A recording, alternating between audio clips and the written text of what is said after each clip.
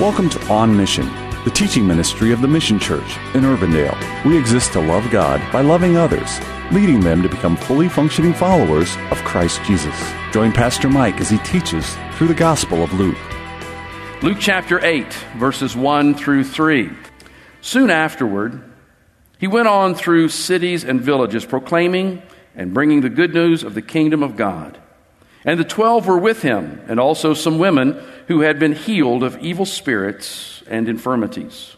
Mary, called Magdalene, from whom 7 demons had gone out, and Joanna, the wife of Chuza, Herod's household manager, and Susanna, and many others who provided for them out of their means.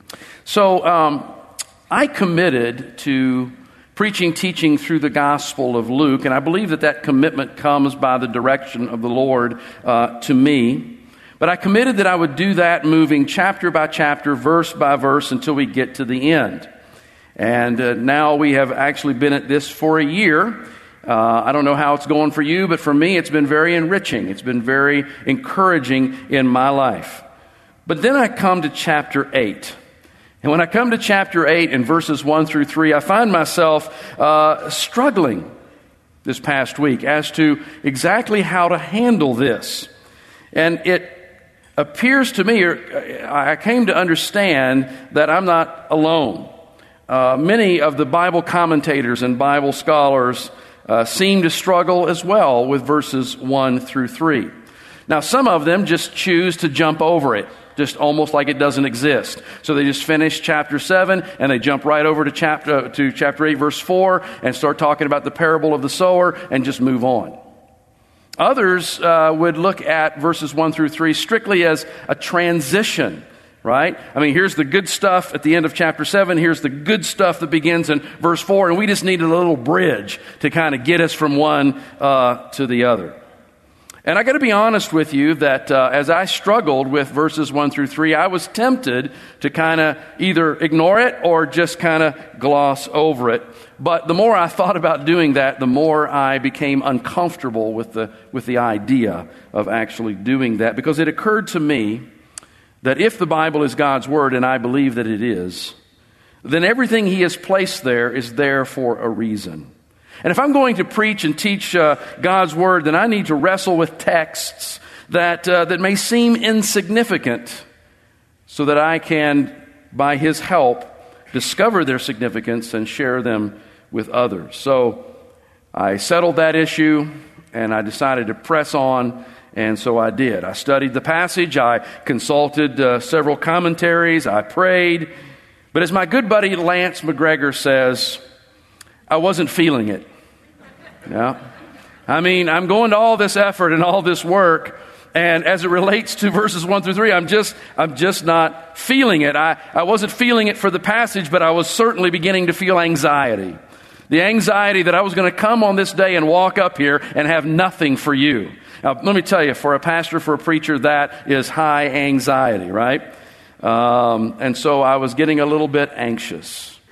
But on Wednesday, as Connie was driving me over to the eye clinic to get my second eye surgery, it was actually as we turned onto 60th Street that all of a sudden the passage that I was thinking about in my mind immediately yielded a pathway for me to bring to you.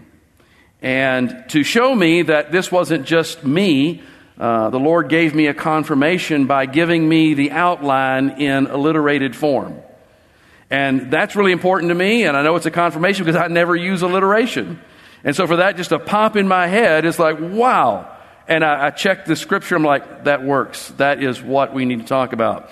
And so here we have it this morning: method, message, ministers, money. Let's break it down. As we come to verse 1 and we think about methodology, one of the things that Luke has shown us thus far from chapter 1 right up until today is that Jesus opted to take His ministry to the people as opposed to asking the people to come to Him. Now, up to this point, we only get that idea by observing, by seeing Jesus constantly on the move and going from town to town and village to village. But when we come to chapter 8, it is explicitly stated that he set himself to go from place to place, from city to city, from village to village. That was his methodology. In one word, his methodology was go. To go. That was his method. Now, when we think about Jesus having this methodology of going, and I'm making such a big deal out of going, we might come to the place where we begin to think that Jesus was against stationary ministries. You know what I mean when I say stationary ministry, don't you? I mean one that has a property and a building and a staff and a structure and all the rest of that. That it's one place and people tend to come to that. We might start to think that Jesus was against that, but that is absolutely not the case.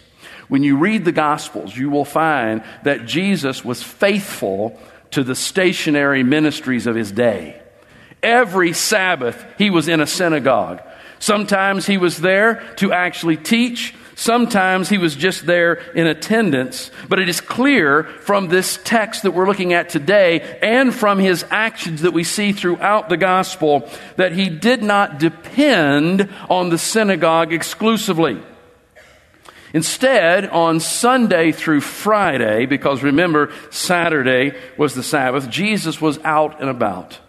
He was encountering people, he was proclaiming the good news of the kingdom of God, and he was helping those enslaved to the kingdom of sin and death find rescue and life. And so, as we consider this first point, I want us to be warned not to get the idea that if we're going to be good followers of Jesus, then we got to sell this property, sell this building, disband, and we've all got to get out there and become itinerant missionaries, just going from place to place to place. And that brings me to truth point number one. Truth point number one says it is not wrong to have a static location for people to gather for worship, for learning, for serving, for fellowship. That is not wrong. That is perfectly fine. But what is wrong is to make that static location the only place that ministry takes place. And I make such a big deal out of that because I fear that in the Western culture, we have come to the place where we tend to look at it that way. Ministry is for Sunday morning at 1200 Ridgemont Drive. And it's on Wednesday night at 6 o'clock to 8 o'clock. And we tend to kind of just block it out there, and the rest of the week is to do whatever it is that we need and want to do. But the truth of the matter is that yes, it is for here, and that's great that people can gather, and this is a wonderful venue to teach God's Word and to do a variety of ministry efforts, but it doesn't stop here. It actually begins when you leave those doors and you head out to your life in your community, where you work. The command of Christ is clear that we are to go. Consider these verses. Matthew chapter 28, verse 19, Jesus said, "Go therefore and make disciples." Mark chapter 16, verse 15, he said, "Go into all the world and preach the gospel." In Acts chapter 1, verse 8, he said, "You shall be my witnesses in Jerusalem and all Judea and to the ends of the earth." That gives us the idea of spreading and moving and going. This idea of going was not the way that Judaism did it in that day. And going really is not the way that many believers do it today, but it is the way Jesus did it then, and it continues to be the way that Jesus commands us to do it now. If you get nothing else out of point number one, get this: that if you are a child of God, if Jesus is your Savior and Lord, He says to you, "Go, take me to your world. Go and take me to your world." So we see in the passage that Jesus' methodology is to go. The question then is, what did he go with? As he went, what did he carry with him? Well, we know this, that Jesus carried with him supernatural power. Because we see constantly where Jesus is providing where there is lack, healing where there is disease, deliverance where there is spiritual oppression, and even life where death has occurred. Those miraculous acts of Jesus are some of the things that he is most and best known for as it relates to his earthly ministry. But let me tell you something. The miracle workings of Jesus were not his primary ministry. It was not the primary reason that the Father sent him to earth. No, Jesus' primary ministry was that of proclamation. Proclamation. Jesus was constantly taking the message of the kingdom of God to anyone who would listen. He was constantly talking about the kingdom of God. What is the kingdom of God? I spoke about this just recently a little bit, but here we are again. We need to understand that the message of the kingdom of God is more than a message of deliverance from hell and acceptance into heaven. It's more than that. The message of the kingdom of God is the message about the rule and reign of God. Now, that's what the word kingdom means. It means the rule and reign. A kingdom is where a king rules and reigns, where everything is as he deems it should be. It is that scope of place where his authority is unquestioned and his will is always done.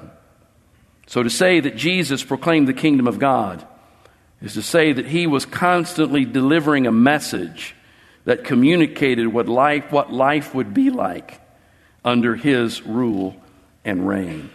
The prophet Isaiah received information, revelation about the kingdom of God. We find that in Isaiah chapter 61. And then in Jesus' ministry, we find him referencing that very passage and reading it to a group gathered at the synagogue in Nazareth in Luke chapter 4. We've already covered that. And do you remember what happened to Jesus after he proclaimed Isaiah 61 to the people there? Do you remember what happened? What happened was this, that after it dawned on them that he was actually there claiming to be the fulfillment of that prophecy, that they angrily grabbed him, dragged him out of the synagogue, and tried to throw him over a cliff. The message of the kingdom is not always a peaceful message.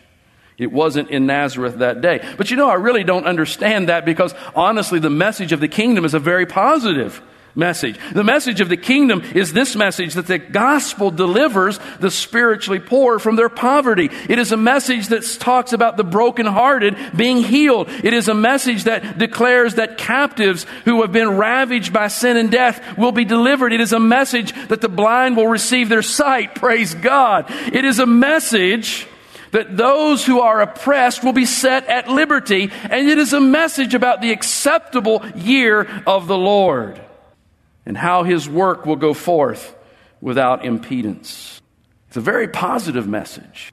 But what those people in Nazareth could not stomach, and this was their opinion, this was their thought, not mine, they couldn't get past the idea that this illegitimate son of Joseph and Mary had the gall to say that he was the fulfillment of that revelation. This is On Mission. The Mission Church is located at 12001 Ridgemont Drive in Urbandale. To learn more about our ministry, visit our website at themissiondsm.org or call us at 515-255-2122. We gather for worship each Sunday at 10 a.m. We would be honored for you to join us. Have a blessed day, and thank you for listening to On Mission.